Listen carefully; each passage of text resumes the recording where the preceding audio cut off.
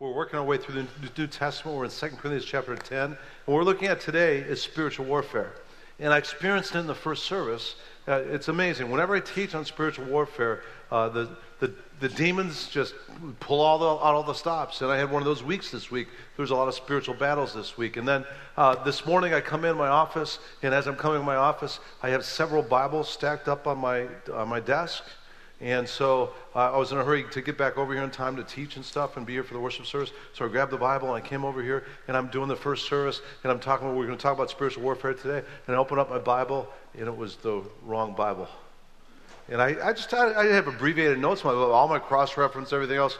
And then I look in the Bible that I had, and the Bible had taped notes, so I couldn't even read the scripture for the first service. And I said, Heidi, you need to do an exit out of here, and please get my right Bible in there. And I'm going, this is spiritual warfare right here. 32 years, I've never brought the wrong Bible to the pulpit until this morning when we're talking about spiritual warfare, and those demons led me to the wrong Bible, and I'm going, this spiritual warfare stuff's real.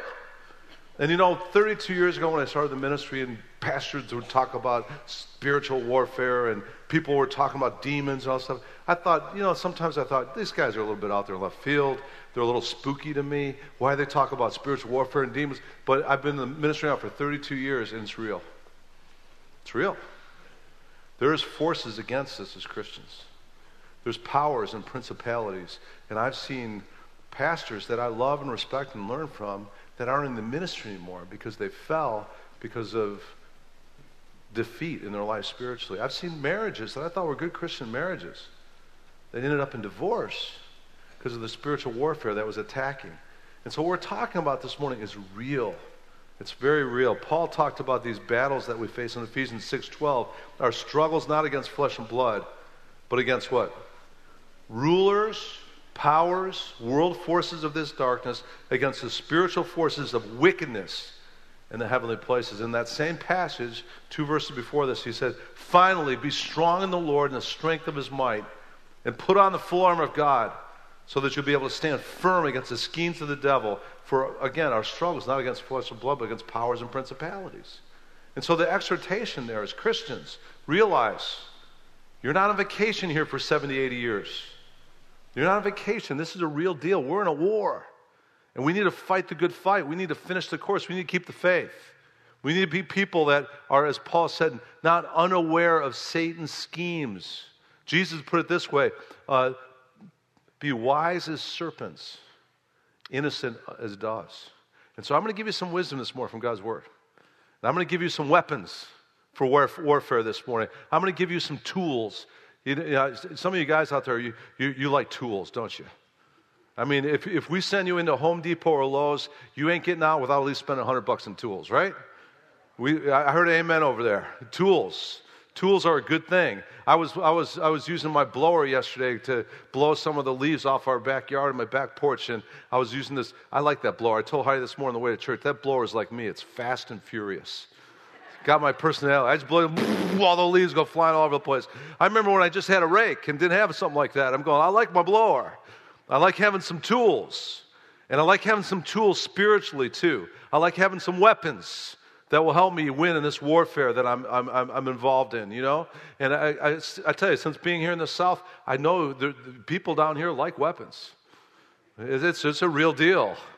I'm from liberal Chicago, suburb of Chicago. The suburb I grew up in Chicago, we couldn't even have guns. There was a village ordinance we had that you couldn't even have a gun in your house. Talk about a liberal place. I mean, they're breaking the Constitution right there. But that ain't so down here in the South. There's some of you right now that are packing, right? And praise the Lord. And when people ask if I could come to your church and pack, I said, as long as you got my back, we're cool. But weapons are good. Weapons are good if they're in the right hands and they're used for the right purposes. And so what we're talking about this morning is weapons. Weapons that God wants to give us in this war that we're in against demonic forces. Weapons that will help us not be victims of the devil and demonic forces, but victors over the devil and his demonic forces. And we're going to be equipped this morning in righteousness and in warfare this morning in the scripture we're looking at. Very important chapter on warfare. Some classic great verses on warfare here in this chapter 10. You ready to get into it, church? All right, let's jump right in. 2 Corinthians chapter 10, verse 1. Now I, Paul, myself urge you by the meekness and gentleness of Christ, I who am meek when face to face with you, but bold toward you when absent, I ask that when I am present, I need not be bold with the confidence with which I propose to be courageous against some who regard us as if we walked according to the flesh. Now, context. Always got to study Scripture in context. What's happening here? Paul's talking to the Corinthian church, and in the Corinthian church, there's people that were false teachers that were opposing his ministry. There was people that were even saying, we're going to see in the next 4 chapters, Paul is going to repeatedly have him defend the fact that he's even an apostle. Because there was people in this church in Corinth that was denying his apostleship, saying that Paul's not even an apostle. He's not a real apostle. And they were undermining his leadership in Corinth. Here's the first thing I want you to see, spiritual warfare. One of the things that demonic forces want to do, especially within churches, is undermine the leadership that's in those churches. One of the things that Satan is constantly working at is to cause division and negativity and a lack of following of leadership in the church, because then he knows if the church is divided, he could conquer and he could paralyze that church because of lack of leadership, because the church leadership's been undermined. And so listen, church, when someone is undermining spiritual leadership, don't entertain it. Don't be a part of that. Tell that person, hey, if you've got an issue with that leader or that leader or that leader, go talk to them. Matthew 18:15 says if you have a matter with a brother who you think is in sin, go to them in private and deal with them in private. That's what Matthew 18:15 says. So if you want to not be a part of the negative side of that spiritual leadership within church, don't be like these people that are denying Paul's apostleship and feeding into that. Stop it. Don't even entertain it. But notice Paul's response to this attack on his leadership. He says, I come to you with meekness and gentleness in the Spirit of Christ. That's the first thing. When you're especially if you're being under attack and there's an attack upon you personally and there's spiritual warfare like that going on, the first thing you got to have in place is you got to have the right spirit. And Paul says, hey, my spirit in the midst of these attacks, meekness, gentleness, the Spirit of Christ. Why is that important? Because if we don't have the Spirit of Christ when we're being attacked, especially by people that Satan or demons are using, then we're just going to feed into that, and we're going to be bitter, we're going to be angry, we're going to be retaliatory, we're going to be not having the Spirit of Christ, and that's going to feed into the warfare. Proverbs 15:1 tells us, a gentle answer turns away what? Wrath. And what we need to have is what Jesus talked about when we have enemies. There's spiritual attacks through enemies. He said, pray for those who persecute you. Love your enemies. Have the Spirit of Christ towards them. Paul said in Romans chapter 12, overcome their evil with good. He said in Romans 12, hey, bless those who insult you and curse you. Bless them. Put burning coals upon their head, is what it actually says, because you're gonna overcome those attacks by loving them in response to their anger and hate and insults. That's the right way to deal with attacks, especially when it's coming through people that are going against you. Just love them. God bless you. Just turn the other cheek, and then even help them and pray for them. What did Jesus do on the cross when he was being attacked by people? Father, forgive them, for they don't even know what they're doing, right? That's the Spirit of Christ. Now, some people say, well, that gentleness, meekness is weakness. No, it's not. The word meekness there in the original language is this. It's strength under control. That's the spirit that we're supposed to have, especially when there's an attack going on. Have our strength under control. The fruit of the Spirit, last 2 fruits, is gentleness and self-control, which there's nothing that will help us more in the midst of attack than having a gentle spirit, because Jesus had a gentle spirit. He had a spirit of meekness. He said, come to me, all who are weary and heavy laden, and you'll find rest in me. Take upon you my yoke, because I am gentle and humble in heart. See how important that is to have the right spirit there? It'll diffuse the attack oftentimes. It'll diffuse what's going on in that spiritual warfare you're dealing with. Heidi and I, when we were first starting the ministry, we were in the midst of the spiritual warfare of starting our first church in San Diego, in a place that's very unchurched. And there was all kinds of spiritual warfare going on. And one thing we noticed when we first started the ministry in our first church, we get along fine, have a great week. And then Saturday night would come. I'd have to preach on Sunday morning before she had to do children's ministry or worship on Sunday morning.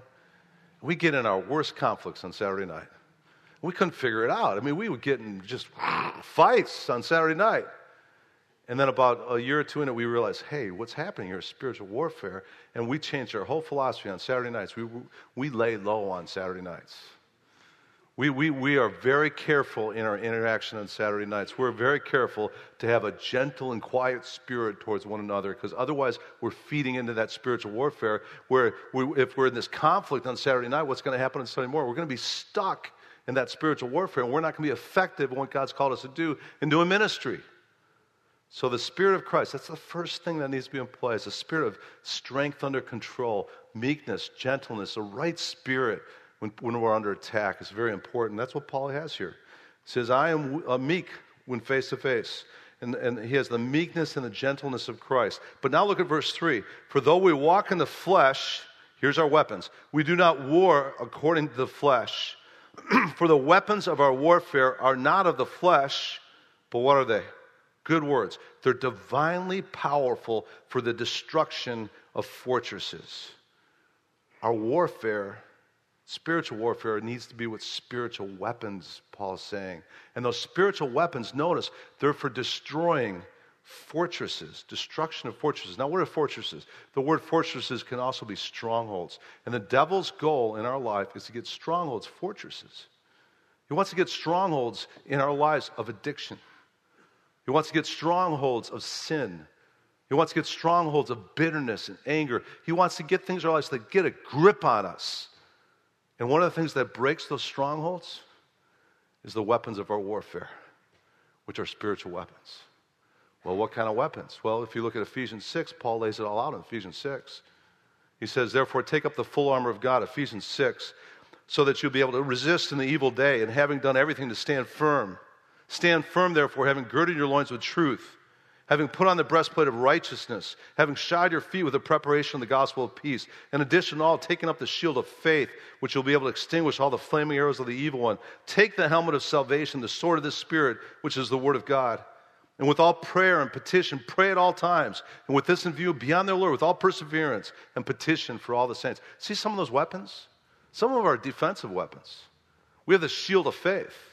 And as we grow in our faith, it's a shield from the fiery arrows of the evil one. So we're to be people that are growing in our faith. That's a weapon against those fiery darts Satan's throwing at us on a daily basis. Another one of our weapons defensively is a breastplate of righteousness. What is that? It's having an attitude of obedience. It says, I'm going to be right with God, and I'm going to do the right thing, and I'm not going to go the way of disobedience. I'm going the way of obedience. That's righteousness. And it guards our heart, that obedience, that commitment to be a doer of God's word, that guards our heart from getting our heart corrupted. There's other defensive weapons there too. It's the belt of truth. And the belt of truth, what it does is the soldiers would pull up their robes and they'd put it in the belt like that, and it would keep the soldiers free to do battle. Truth keeps us free. You shall know the truth. And the truth does what? Sets you free, man. Good stuff. And there's the helmet of salvation. Helmets were defensive also. And how does our assurance of our salvation defend us? Well, we have an enemy that's accusing us all the time. He's the accuser of the brethren. He wants you to doubt even your own salvation. And that's where we got to have that helmet of salvation on. It's defensive. Say, hey, by the blood of Christ, I'm forgiven of all my sins. I believed on the Lord Jesus Christ. I'm saved. I don't care what the devil says. I have a testimony. He's changed my life. And I have this assurance of salvation, and it protects us from the head games of the accusations of the devil. You see that? It's a weapon. The assurance of our salvation and standing on the blood of Christ for the forgiveness of our sins. That's a weapon. And that's a weapon against the warfare we have with the devil. But there's offensive weapons too. There's the sword of the Spirit. I love the sword of the Spirit. That's a weapon, man. Every time I teach through Ephesians, I talk about how the Word of God is a sword that we could go at it with the devil with. And you know, if you come to my office, I have about probably 7 or 8 swords, because I tell people I love the sword of the Spirit. And so people just donate swords to me. I have little kids come to my office, Pastor John, what's all those big swords on the corner of your office for? And I go, that's the sword of the Spirit. That's a symbol of the Word of God. then I'll take out one of my Braveheart swords. It's about like this high, you know. And I'll show if a kid's in the office, I'll take it and I'll say, watch, this is a powerful weapon. And I'll throw it into the wood of my floor and just ding, like this. And I go, that's the power of God's word. The power of God's word is a sword of the Spirit. It's awesome. And Jesus, when he was being attacked by the devil, what did he do? He used the sword of the Spirit. He stood on the promises of God and the truth of God, and he said back to the devil, it is written, it is written, it is written. And he won in his battle against the devil. We need to do the same thing. We need to be washed by the water of the Word.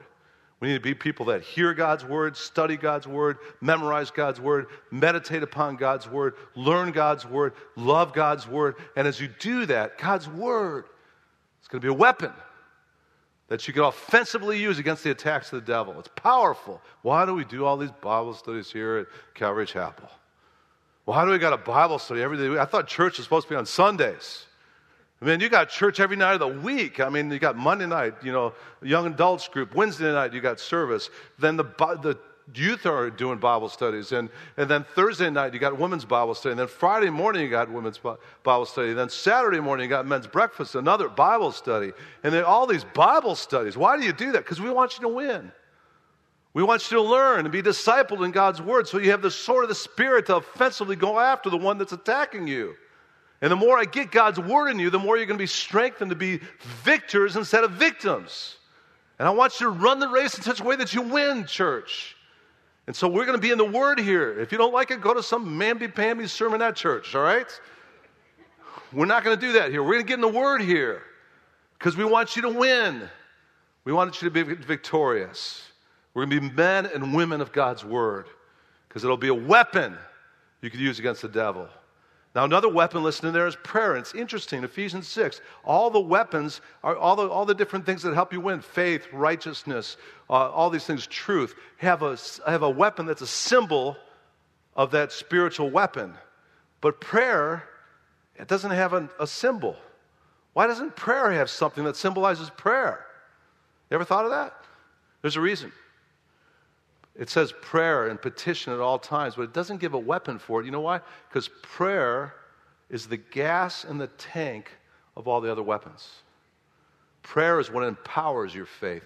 Prayer is what empowers your righteousness. Prayer is what empowers your understanding of God's Word. Prayer powers and energizes all the other weapons. So what should we be doing? We should be praying. We should be people of prayer.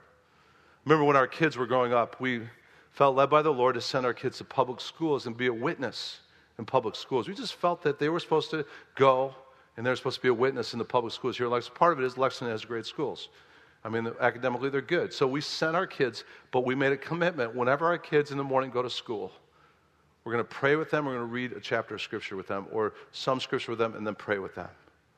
And we always sent our kids to school. Before they got to the school bus or before we dropped them off at school, we would be in the Word and we would be in prayer with them because we didn't want them to go into the battle of being out there in a worldly place without prayer in God's Word sown into their lives. It's important, isn't it? If we're going to win, we got to be people that are using these weapons. You know, our staff, every morning, and on the work days, before we get going in ministry here at Calvary Chapel, my staff is in my office with me every morning, Tuesday, Wednesday, Thursday, Friday morning on our work days, and we're opening our Bibles and we're praying together. And we're going to do that for 30, 45 minutes before we ever start our workday doing ministry, because I know what ministry involves in regards to spiritual warfare, and I want my staff people to be empowered by God's Word, empowered by prayer before they face the battles they're going to face in ministry. Prayer. In church, we should start and end our day in God's Word and prayer. That should just be a part of our discipline, you know? Start and end our day reading some Scripture and praying so we have these weapons energized and empowered in our lives. Can I get an amen for that? Amen. That's so powerful. The weapons of our warfare are not of the flesh. They're divinely powerful for the destruction of fortresses in spiritual warfare. Now, verse 5, we're destroying speculations and every lofty thing raised up against the knowledge of God, and we're taking every thought captive to the obedience of Christ. Now, destroying speculations, what is that? What are the speculations? What are the lofty things raised up against the knowledge of God? Now, speculation could also be translated philosophies. And there's philosophies in our culture that are against the knowledge of God. Can you say evolution? Our schools are teaching like it's science, and it really isn't. It's just a theory that there was a big bang and they leave God out of the equation. That's a speculation, a lofty thing raised up against the knowledge of God. Humanism, another lofty thing, speculation raised up against the knowledge of God, where man is at the center of everything. Everything revolves around man. Is that true? No, God's at the center. Everything should revolve around God, not man. Humanism. Another philosophy, speculation, lofty thing raised against the knowledge of God. Be honest with you, false religions. There's all kinds of religions out there. Universalism, Mormonism, Jehovah's Witnesses. All those are lofty things, speculations raised up against the knowledge of God, and they aren't true. Do you know, I've been here in the South for 21 years now, and I've met a lot of people that name the name of Christ, and they think Mormons are fine. Mormons are Christians too. They're not. That's a philosophy raised against the knowledge of God. How do I know that? Because if you go to the basis of the Mormon church, there's the Book of Mormon, and they believe the Book of Mormon needed to be written because the Book of Mormon corrects the corruptions that are in the Word of God. That's against the knowledge of God. Because what are we told about God's Word in 2 Timothy 3:16? All Scripture is inspired by God. Another version says it's God-breathed. God has inspired every word in this book. It's not corrupted. We don't need a Book of Mormon to correct the corruptions in God's Word. That's a speculation. That's a philosophy raised up against the knowledge of God. So how do we get away from these things that are trying to get in our minds to raise things up against the knowledge of God in our lives? By taking every thought captive to the obedience of Christ. That's what that verse says. The battle that we face typically often begins in our minds. Proverbs 23:7 puts it this way. As a man thinketh, what? So he is. So we put in our minds, very important in spiritual warfare. It starts in our minds. So 2 words for taking every thought captive to obedience of Christ. 2 words. Guard and feed. Guard what's going in your eyes. Because Jesus said your eyes are like a window to your souls. And you should be cutting off. Jesus said you should be cutting off and gouging out things that are corrupting and polluting and endangering your mind. Satan has so many tools in this area today. Oh my gosh. When I was growing up, TV wasn't the way TV is today. Average American watches 4 to 5 hours of that stuff every night. It's corrupting minds. Internet, social media, so much garbage on that stuff. Be careful. Be careful. Guard what you're putting in your mind, but also feed. Jesus again said, man doesn't live by bread alone, but every word that proceeds from my mouth. We need to be people that are guarding our minds, but then feeding our minds. Feeding our minds with what? Well, we're told in Philippians 4:8, finally, brethren, whatever is true, whatever is honorable, whatever is right, whatever is pure, whatever is lovely, whatever is of good repute, if there's any excellence, anything worthy of praise, dwell. Another version says, let your mind dwell on these things. I've been reading some good Christian books lately. I'm reading a great book on prayer right now again. And I tell you, I've been doing it right before I go to bed at night lately. And it's wonderful to go off to sleep after reading some great material on prayer. And so I'll read my Bible in the reading room. After we watch some TV, we'll go up to the reading room, read my Bible some. Then I go to my bed, and I'm reading a great book on prayer right now. And I'm just feeding, and it's wonderful. Guard and feed. Take every thought captive to the obedience of Christ. It'll help you. It'll help you win. And then it goes on after that in verse 6, and we are ready to punish all disobedience. Whenever your obedience is complete, you're looking at things as they're outwardly. If anyone is confident in himself that he is in Christ, let him consider this again with himself, so that just as he is Christ, so also are we. For even if I boast somewhat further about our authority, which is the Lord gave for building you up, not for destroying you, I will not be put to shame. What does Paul tell us in verse 8 about authority? What's the purpose of spiritual authority in our lives? Is it to destroy us? Is it to manipulate us? Is it to control us? Is it to put us under some kind of restriction? No. The purpose of authority, according to Paul's spiritual authority, was to do what? To build you up. Take note of that. We'll talk about that in just one second. Verse 9, for I do not wish to seem as if I would terrify you by my letters, For they say his letters are weighty and strong, but his personal appearance or presence is unimpressive and his speech contemptible. Now, these people that were attacking Paul, they were attacking his outward appearances. They were attacking his, this guy's unimpressive. Now, we know from church history and some of the historical accounts, Paul was probably short. Paul was bow-legged. Paul had eye problems that caused sometimes, leakage from his eyes and stuff. Paul had a unibrow. You know what a unibrow is? He had an eyebrow that went all the way across his head, something I'd probably shave in the middle probably or something. But he had a unibrow. He had a real big nose, and he was bald. Some of the best preachers out there, they're bald. Pastor Chuck, my pastor, bald. Greg Laurie, bald. Pastor Mike Nimmer, bald. Some great preachers out there, bald. Just take note of that, all right? God only made a few perfect heads and the rest he put hair on, all right? Some of you go, no. But Paul had some issues, physical things, and the Corinthians who were attacking were using his physical appearance and attacking his physical appearance. Does God care about your physical appearance, by the way? No, God doesn't look at the outward appearance according to the Old Testament. God looks at your heart. God's more concerned about your inner beauty than your outer beauty. And so don't give in to this culture that's all about just physical appearance stuff.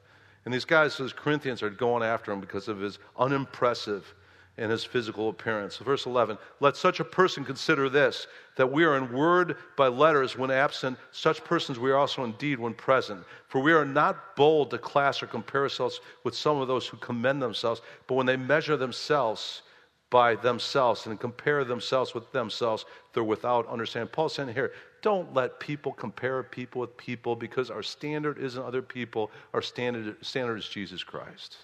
Don't fall in the trap of comparing yourself, your physical appearance and other stuff, with other people. Hey, if you're going to compare yourself to somebody, look to Jesus Christ to be the one you set your standard for. Don't get in the comparison trap with other people, because there's always going to be people out there that look better than you, that act better than you, that are further down the road even spiritually than you. Don't fall in the trap of comparison, Paul's saying. But listen, here's the next thing I want you to give you for weapons for our warfare, fighting the good fight. Authority.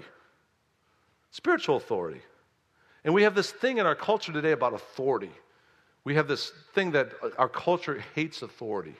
I think it started with the hippies in the 60s or something, but it's always this fear in this thing. I'm not going to be under the authority of anybody. Frank Sinatra sang that song, I'm going to do it what? I'm going to do it my way. I don't want to be under anybody's leadership. I'm going to do it my way. This is my life. I think Billy Joel even sang a song about that. This is my life. Just leave me alone. I don't want any authority in my life. But that's not wisdom. Because spiritual authority is supposed to be in our lives to help us win in the battles that we all face. And Paul says, right in that verse 8 that we read, Paul says, my authority isn't to hurt you. My authority is to build you up, to help you in the spiritual battles that you're facing there in Corinth. And there's a lot of battles in Corinth. It's a wicked place. And they needed Paul's spiritual authority and leadership in their lives. And you do too.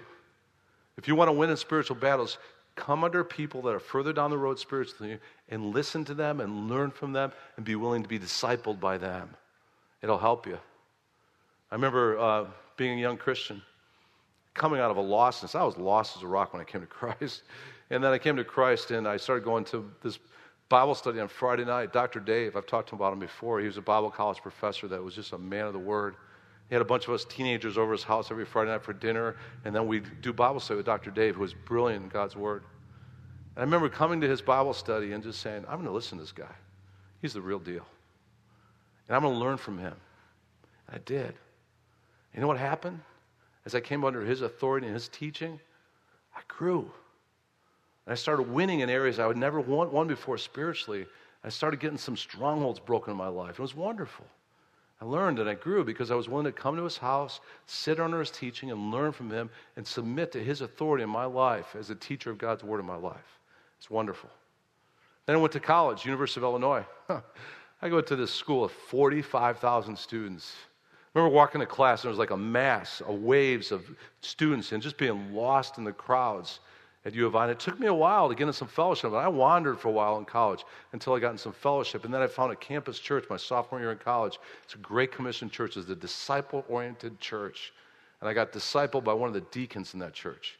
Brian was his name. I'll never forget him because I came under his authority. He started discipling. He started having me memorize Scripture and do these discipleship lessons. And then he started showing me the importance of church.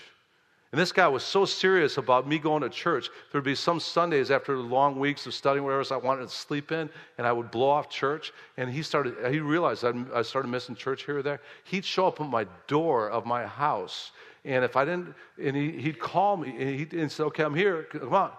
And and sometimes I felt like just sleeping in, and he'd beep his horn outside my house. So I'd get up and go to church on Sunday.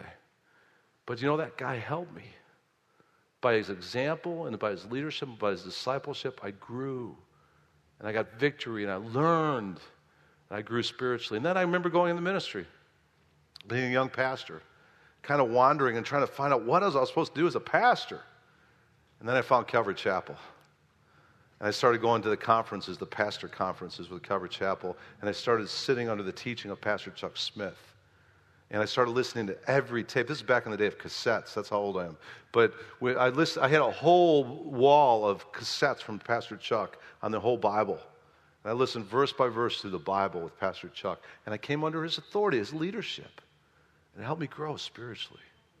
Come on, be willing to submit to authority. Romans 13:1 says we're to be subject to the governing authorities. And as we all allow good spiritual authority in our lives, and we come under it and we learn and we're discipled by it, we will start winning because we're willing to come under the authorities that God's put into our lives. Don't fear authority if it's the right spiritual authority. Amen? Amen? All right.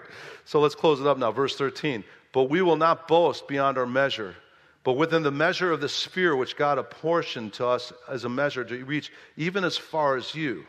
For we're not overextending ourselves as if we do not reach to you, for we were the first to come, even as far as you in the gospel of Christ.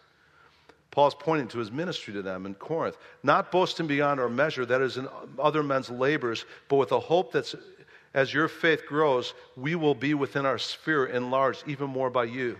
So as to preach the gospel even to the regions beyond you. And not to boast in what has been accomplished in the sphere of another, but him who boasts is a boast in the Lord. For it is not he who commends himself that is approved, but he whom the Lord commends. Here's what Paul's saying at the end here. He's saying, we in our missionary journeys came to Corinth, and we had spiritual authority and leadership, and we led you guys to Christ in the sphere of our influence with you there. But Paul says, hey, we're not only going to come to you again, we're going to go beyond you. And we're going to go to even greater spheres of influence beyond Corinth. Paul's goal is to even get to Spain, he says in another scripture. And what Paul's saying here is, I don't care about the spiritual attacks that are happening with me in Corinth. I don't care if there's people denying my apostleship. I'm going to still come to you again, and I'm going to minister to you. And I'm not only going to minister to you, I'm going to minister beyond you in spheres even greater beyond you. You know what this last lesson of spiritual warfare is? Don't quit. Don't be paralyzed by attacks. Don't get stuck when you're in warfare and there's battles going on. Keep, as Paul said in Philippians chapter 3, keep pressing on to the upward call of God in Christ Jesus. Don't quit. Be like Paul, who had said at the end of his life, and he was facing an execution, and Paul said, hey, I've fought the good fight, I've kept the faith, I finished the course. I'm going to keep pressing on to that upward call of God in Christ Jesus. And here he's saying to this Corinthians, I'm going to go not only back to you and minister, even though there's an attack in your church against me, I'm not only going to come and minister to you, I'm going to come to even greater spheres of influence beyond you. And we're going to keep reaching the whole world for Christ. We're not going to quit just because there's some attacks. We're going to keep going forward. And I think there's some people here this morning that you've been facing some spiritual battles, and you feel like you're stuck, and you're close to quitting. And you need to get out of that rut. And you got to realize, hey, the spiritual warfare, it's going to keep coming, but we're going to keep fighting. Hey, if the devil wants to give us a war, let's give him a war, right? If he wants a fight, let's give him a fight. Let's keep fighting. Let's finish the course. Let's keep the faith. Let's keep fighting the good fight. Let's not quit. So That's a word, I think, for some people here this morning that are stuck. Keep going forward. Keep pressing on. Keep fighting. Keep doing what God's called you to do as a Christian. Don't quit.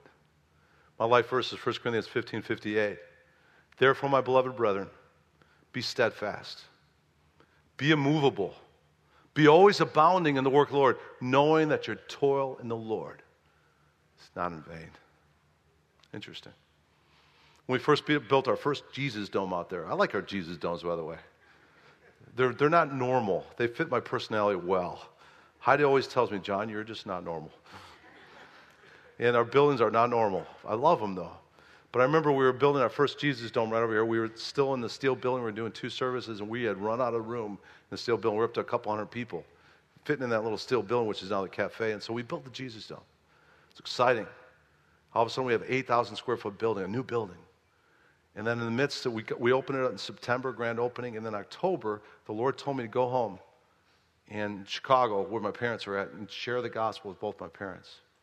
Didn't quite know where my mom was at, but I knew my dad was lost. So I got an airplane in October and flew up and just, okay, Lord, you want me to do that? I'll do that. And went up there and met with both my parents, did the gospel presentation, the whole gospel with them. And then I told them, I'll be back at Christmas. Let's talk about it some more at Christmas. Well, December hit, and right before Christmas, I got an emergency phone call from my sister. Some of you have heard this story before, but I'll tell it again. I got an emergency phone call from my sister, and she said, Dad's sick. He's in the hospital. I said, really? And she said, you need to get up here right now. So I flew in an airplane again, went back. October was there, went back in December to visit my dad in the hospital. I did. He was on a whatever that thing's called that helps your breathing, ventilator. And we stayed with my dad till about midnight that night, and I just thought, my dad's a fighter. He's always a survivor. He's good. He'll get through this thing. His pneumonia will heal. I didn't know at the time that his liver had gone bad. And so I thought, no problem, just pneumonia, he'll be fine. Went home around midnight, and then 5 o'clock that morning, I got a call from the hospital. Your dad's passed away. It's like sucker punched. I didn't see it coming. Devastated me. One of the biggest things I've ever faced in my life, and I was sucker punched to the point that it was like a crisis in my faith because I just didn't see it coming. And I wasn't sure my dad's spiritual status at the time, too. Later, I saw that he had his Bible and a book I gave him on grace by his bedstand. I think he repented at the end right before this thing hit, but I was devastated. I remember calling back and talking to one of the head ushers, Wayne Coker, who's still with us here. And I called him and I said, Wayne, you need to get the church to pray for me right now because this thing has sucker punched me and I'm having a crisis of faith. And to be honest with you, I felt like just wind was out of my sails. I felt like just quitting. I was paralyzed by it. Church started praying. The power of prayer started kicking in. I went to some church services and the wind of the Spirit started blowing, started waking me up. And the Lord distinctly spoke to me. I'll never forget. He spoke in my spirit and he told me, John Hoppy, don't you dare quit. John Hoppy, go back to Calvary Chapel and preach the gospel like you've never preached before. John Hoppy, keep serving me, keep telling people about Jesus, keep giving people opportunity to receive Christ. Don't you dare quit. Yes, sir. Got my marching orders, went back. And from January to that summer, we saw more people come to Christ than we ever saw in the history of the church. It's awesome. We went from a church of 200 in 6 months to 400 people. And we kept going forward. We kept pressing on the upward call of God. In the next 6 months, we grew from a church of 400 to 600. And I'm so glad there was people praying for me. I'm so glad the Holy Spirit swept me back into that place of saying, you keep going. Don't get stuck. Go on the offensive even. Grab people out of darkness and help them find Christ. That's one of the greatest things we could do when we're in spiritual battles, by the way. Keep serving Jesus, keep being involved in what God's called you to do, and keep leading people to Christ. One of the best things you can do when there's spiritual warfare going on, go tell somebody about Jesus. It'll get you out of stuckness. It'll get you fighting the battle again. Amen? Amen. Let's pray. Father, we just thank you for your word this morning, God. Thank you for all we've learned this morning about weapons. Thank you for the weapons that you've given us spiritually in the battles that we face. Thank you for the weapons of having the right spirit, Lord, a spirit of Christ. In the midst of the attacks, Lord, give us the ability to have a gentle and quiet spirit, a spirit of love and grace, and even in the midst of the battles, Lord. Father, thank you for the weapons, too, that destroy speculations of lofty things by taking every thought captive to the obedience of Christ. Lord, help us to be people that are washing our minds in the water of the Word and taking every thought captive to the obedience of Christ. Lord, thank you, too, for the fact that you've given us many weapons. You've given us weapons of faith, weapons of righteousness, weapons of the gospel of peace, weapons of the sword of the Spirit, the Word of God, weapons of prayer. And Lord, help us not to try to win battles just in our flesh, Lord, but help us to be people that are using these weapons that you've given us to use for victory, Lord. Help us to be people that are people, again, of prayer, people of your word, people of your gospel, going forth with your gospel with boots of peace. Lord, give us the ability to be offensive even by bringing forth your gospel into this world as a weapon of righteousness, Lord. Father, I pray, too, that we'd be willing to come under authority, God. Help us to be people that aren't afraid of authority, Lord, but seek leadership in our lives to help us be discipled in such a way that we'll win, Father. Thank you, God, as we come under the spiritual leaders that you've put in our lives, that we'll be helped. We'll not be destroyed. We'll be built up, Father. And Father, I pray that as people attack even spiritual leadership, that we wouldn't entertain that. We'd even confront that and say, hey, go talk to that person. Don't talk to me about that. And Lord, I pray too for this area of going forward, Lord. I pray for anybody that might be here this morning that's just kind of paralyzed by spiritual battles they've been facing. I pray that today might be a day where you give them new power, new freshness of spirit in their life, new ability to overcome those things that have been overcoming them. Father, we thank you, God, that you say, thanks be to God who gives us the victory through our Lord Jesus Christ. Thank you, God, that we can do all things through Christ who gives us strength, Lord. Thank you, God, that we're more than conquerors through Christ who loves us. And thank you, God, that if you're for us, who could be against us, Lord? Thank you for that this morning, Father. And God, I pray again that you give us the ability to have wisdom, Lord, in these areas. Give us the ability to have the power of the Spirit in these areas, Lord. Give us the ability to rely upon you, your wisdom, your Spirit, and your strength to overcome in areas we need to overcome in, Lord. And we pray these things now in Jesus' name.